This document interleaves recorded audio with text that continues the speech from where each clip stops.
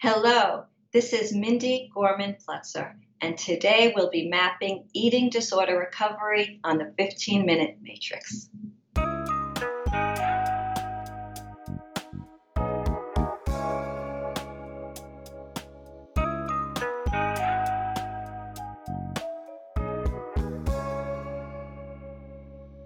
Welcome to the 15-Minute Matrix. I'm Andrea Nakayama, functional medicine nutritionist and your host.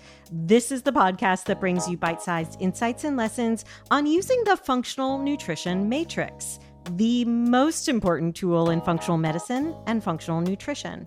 The functional nutrition matrix reminds us of three very important factors in clinical care. Everything is connected, we are all unique, and all the things our clients and patients do every day matter.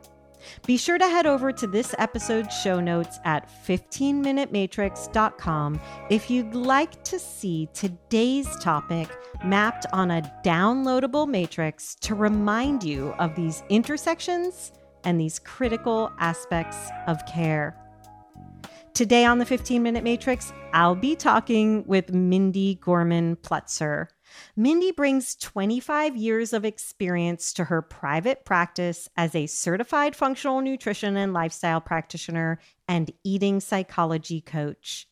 Mindy's life experience and training inspired her to create a framework that combines functional nutrition, positive psychology, and mind-body science, introducing a compassionate resolution to physical and emotional challenges resulting from chronic and complex health issues as they relate to eating disorders.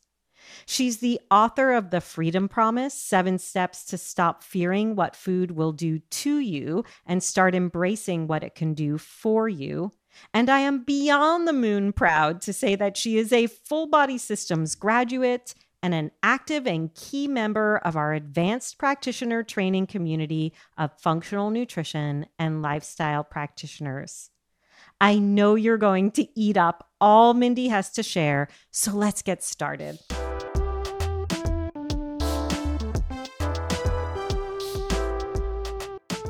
Mindy, welcome to the 15-Minute Matrix. Oh, Andrea, I'm thrilled to be here with you. I am thrilled to have you, and I am excited to talk about this topic because it's so important, and I can't think of anybody I'd rather speak to about it. We are talking about eating disorder recovery, but before we go into the recovery elements and the why, can you first help us articulate and explain what disordered eating is? Absolutely. Eating disorders are basically a collection of symptoms that manifest for many reasons. I was once believed, and many do still believe, that it's rooted in psychiatric and psychology etiology, but new studies are pointing to the prevalence of biology, which has a very strong impact on these collection of symptoms. The symptoms range from an obsessive thought process related to food, person not being able to stop thinking about food and what it will do to his or her body, a fear of gaining weight in a very obsessive, compulsively driven way. Then there is a more restrictive form of eating disorders known as anorexia nervosa.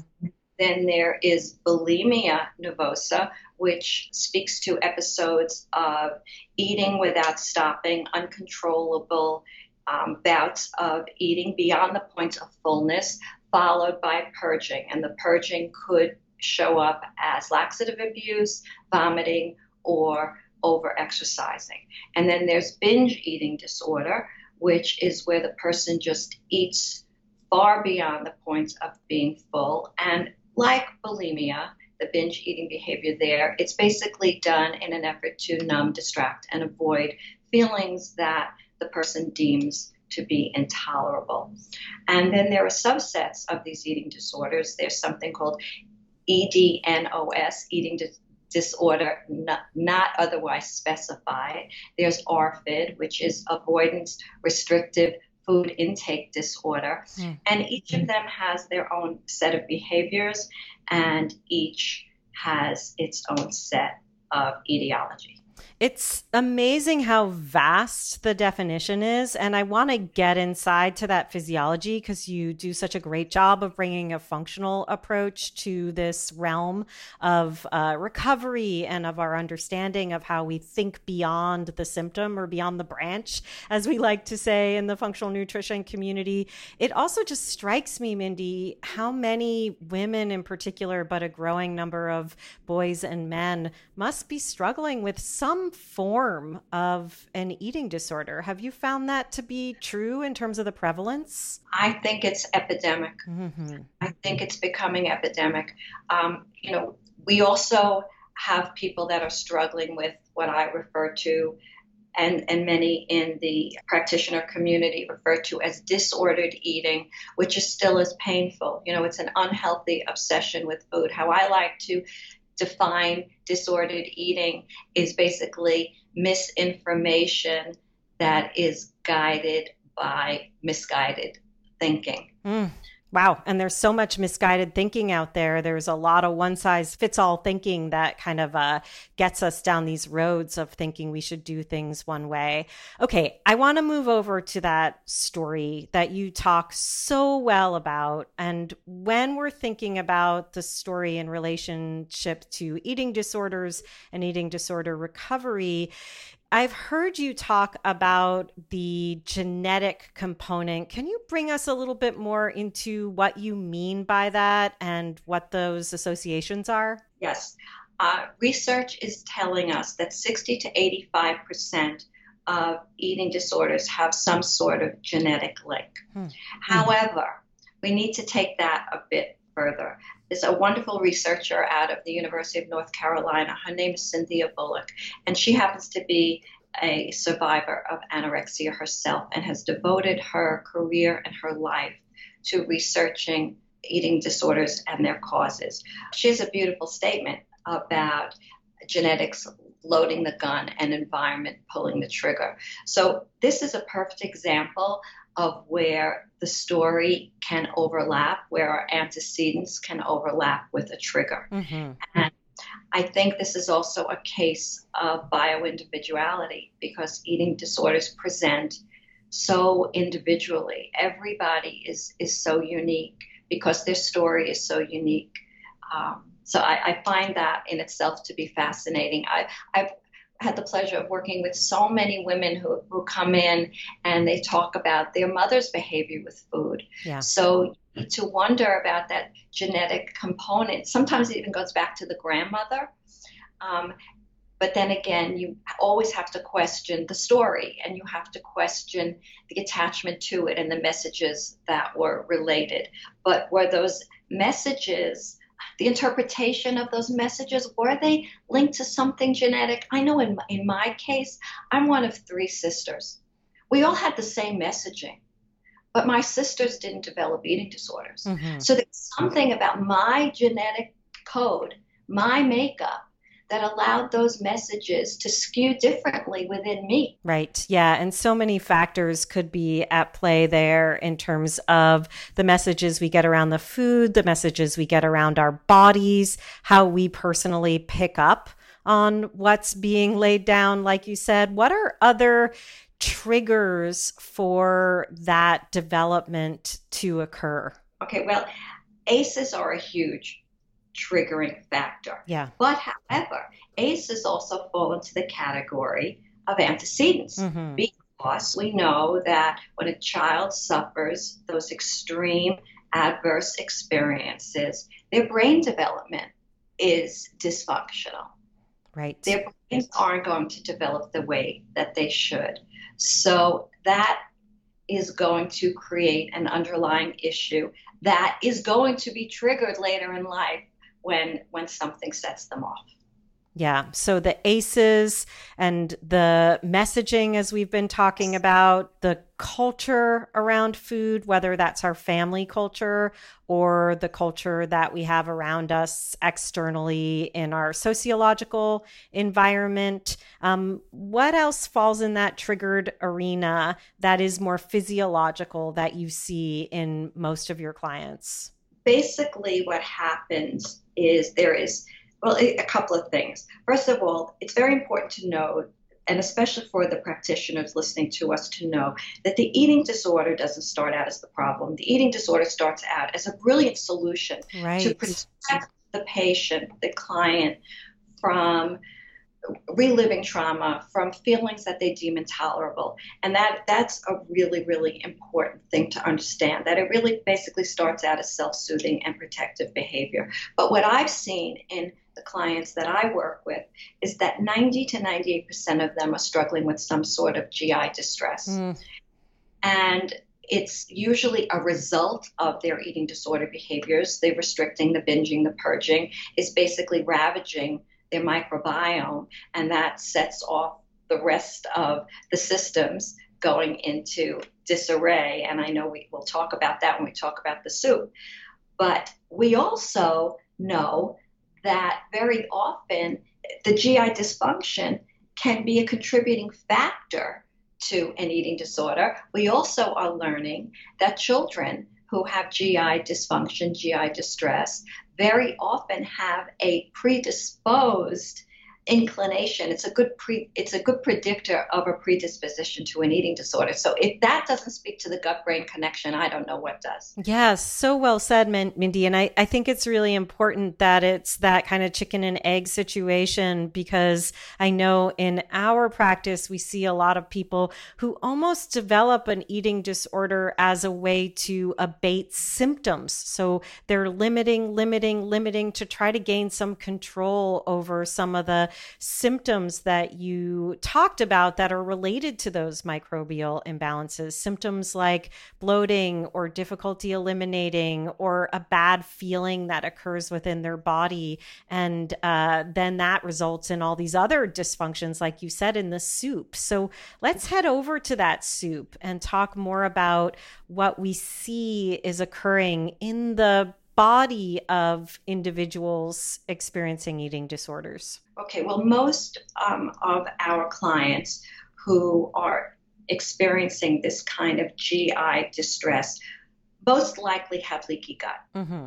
So, leaky gut is going to set them up for a host of inflammatory symptoms, right? And it might even create a host of food sensitivities, which creates another problem. Right.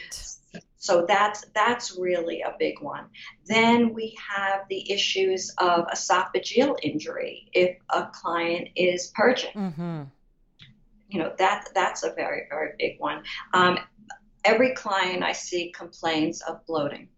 So basically, that is when food is not being digested, absorbed, and metabolized efficiently. And that also feeds into then the psychological piece of fearing what food will do to me. Yeah. And then from there, it cascades to what I would imagine are a host of other hormonal issues, a host of other neurohormone, or like you said, brain and neurochemical issues. And we're just feeding a loop, feeding in quotation, a loop of dysregulation and of deficiency that leads to further physiological issues and psychological issues. No question. I mean, the biggest one, I think, is the hormones and the neurotransmitters, if you think about it, because the thyroid function is going to be impacted because the thyroid hormones are basically metabolized in the gut. So when there's dysbiosis, the way that the thyroid hormone is metabolized is affected. You're going to have estrogen imbalances. You're going to have amenorrhea. And to that, I want to say something interesting. I recently read something about that struck me, that amenorrhea might also be the body's way of protecting the body because it's too weak to carry another life. Right. Really good point.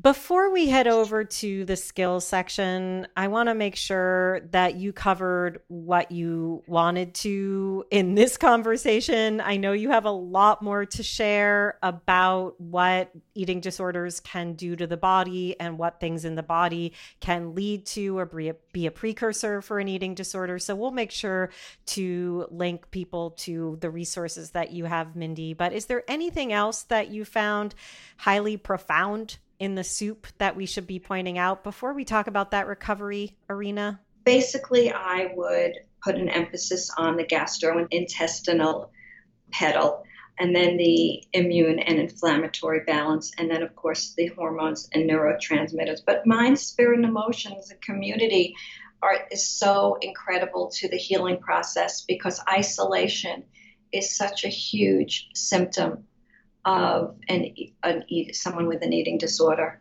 You know, they isolate for so many reasons. They literally and figuratively don't want to be seen, whether they're in a tiny body or a large body. Mm-hmm. Very often that weight is put on in an effort not to be seen. Right. And again, the tiny body is there in an effort to maybe stay a little girl or again become invisible. So it's really important for practitioners to really honor that part of the story as they honor and remember that the eating disorder didn't start out as the problem. But the biggest piece for me, and why it is so important for me to get this message out, and why I'm so grateful to have this platform with you, is because we cannot forget the importance of the physiology and how the physiology impacts psychology. That all the messages that the gut sends to the brain in comparison to the fewer messages that the brain is sending to the gut. And the conventional medicine, Western medicine, traditional eating disorder recovery protocols are not taking that approach. They are definitely acknowledging the importance of the gut-brain connection, but they're not honoring what's being put into the gut. And that's the part that we must work really hard on to change. That's so important, Mindy. And it really brings us back to this notion of recovery and what's required for the body to recover. What's required for healing?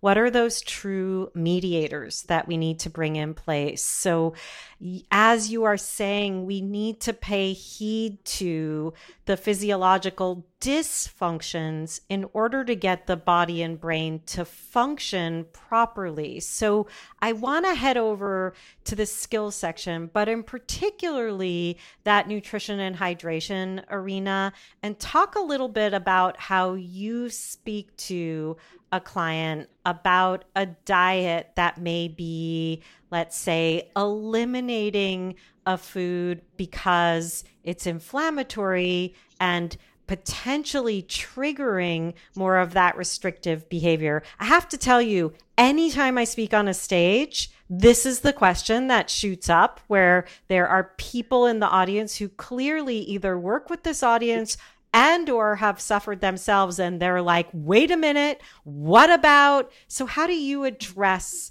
that differentiation between, let's say, an elimination diet and something that helps with recovery? The only time I use the word elimination is when I talk about eliminating inflammatory and toxic thoughts. Beautiful. Otherwise, it's all about a therapeutic protocol for now, meeting you where you are. And of course, it needs to be understood that the messaging regarding nutrition is going to change if we're talking to somebody who is restricting or we're talking to somebody who is overeating. And what's interesting to know, and I'm sure you can imagine this, is that the restrictive eater is going to be very happy to take foods out of their diet. So when I'm talking to somebody who is restricting, I'm really talking to them about healing their gut, restoring their gut, and that there are foods that will help and there are foods that will impede. I never talk about removing. I always talk about the choices, and I always try to make it as empowering as I can. What makes you feel best? What do you like eating? What don't you like eating? Always keeping in mind the control piece and the trust piece, that these are people that don't trust their bodies. And we can't love what we don't trust. And we're trying to teach these clients to have a loving relationship with their bodies so that they can have a loving relationship with themselves.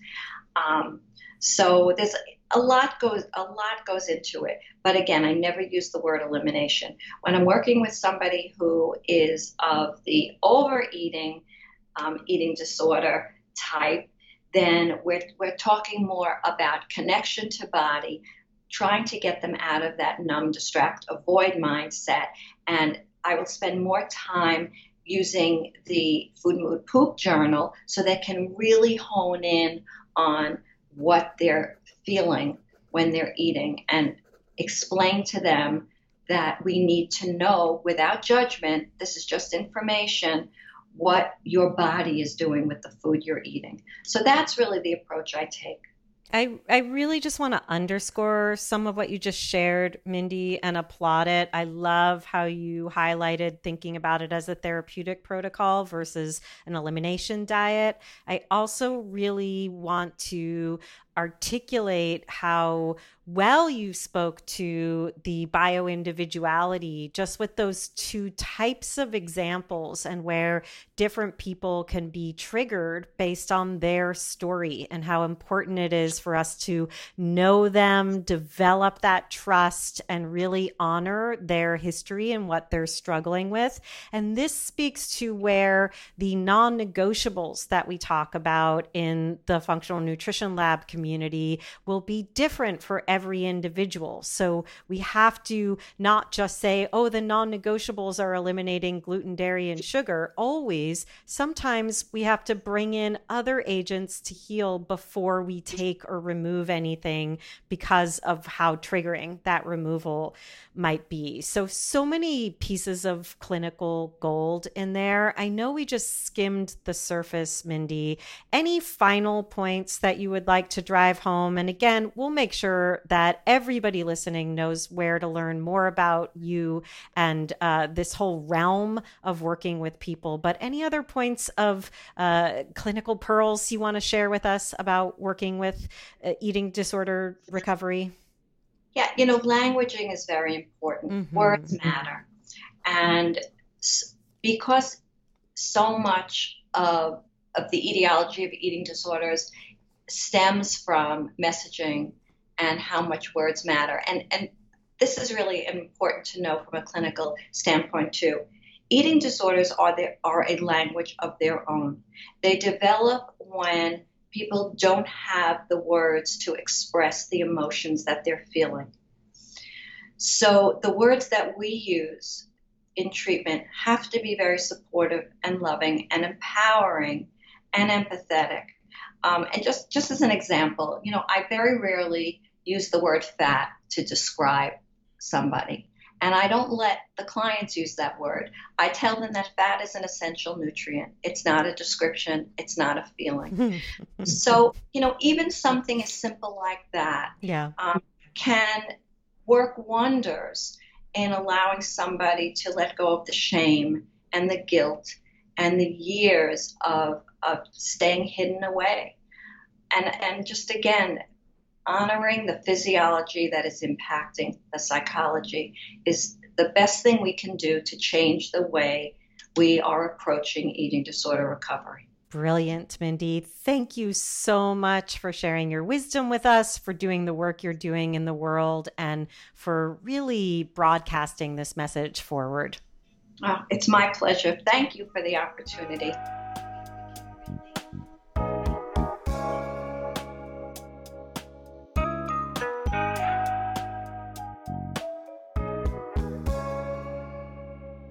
The 15-Minute Matrix is brought to you by me, Andrea Nakayama, and the Functional Nutrition Alliance. Check out the latest in functional nutrition at functionalnutritionlab.com/blog.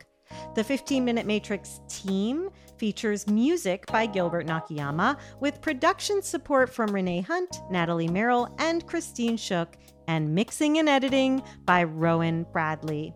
You can find episodes on all kinds of topics with more incredible guests at our podcast website, 15minutematrix.com. And if you'd like to be notified each time there's a new podcast episode by email, please go to 15minutematrix.com/notify. Also, please do feel free to get in touch with us. We'd love to hear your thoughts, feedback, and who you'd like to hear next on the podcast. You can email us at ask@15minutematrix.com.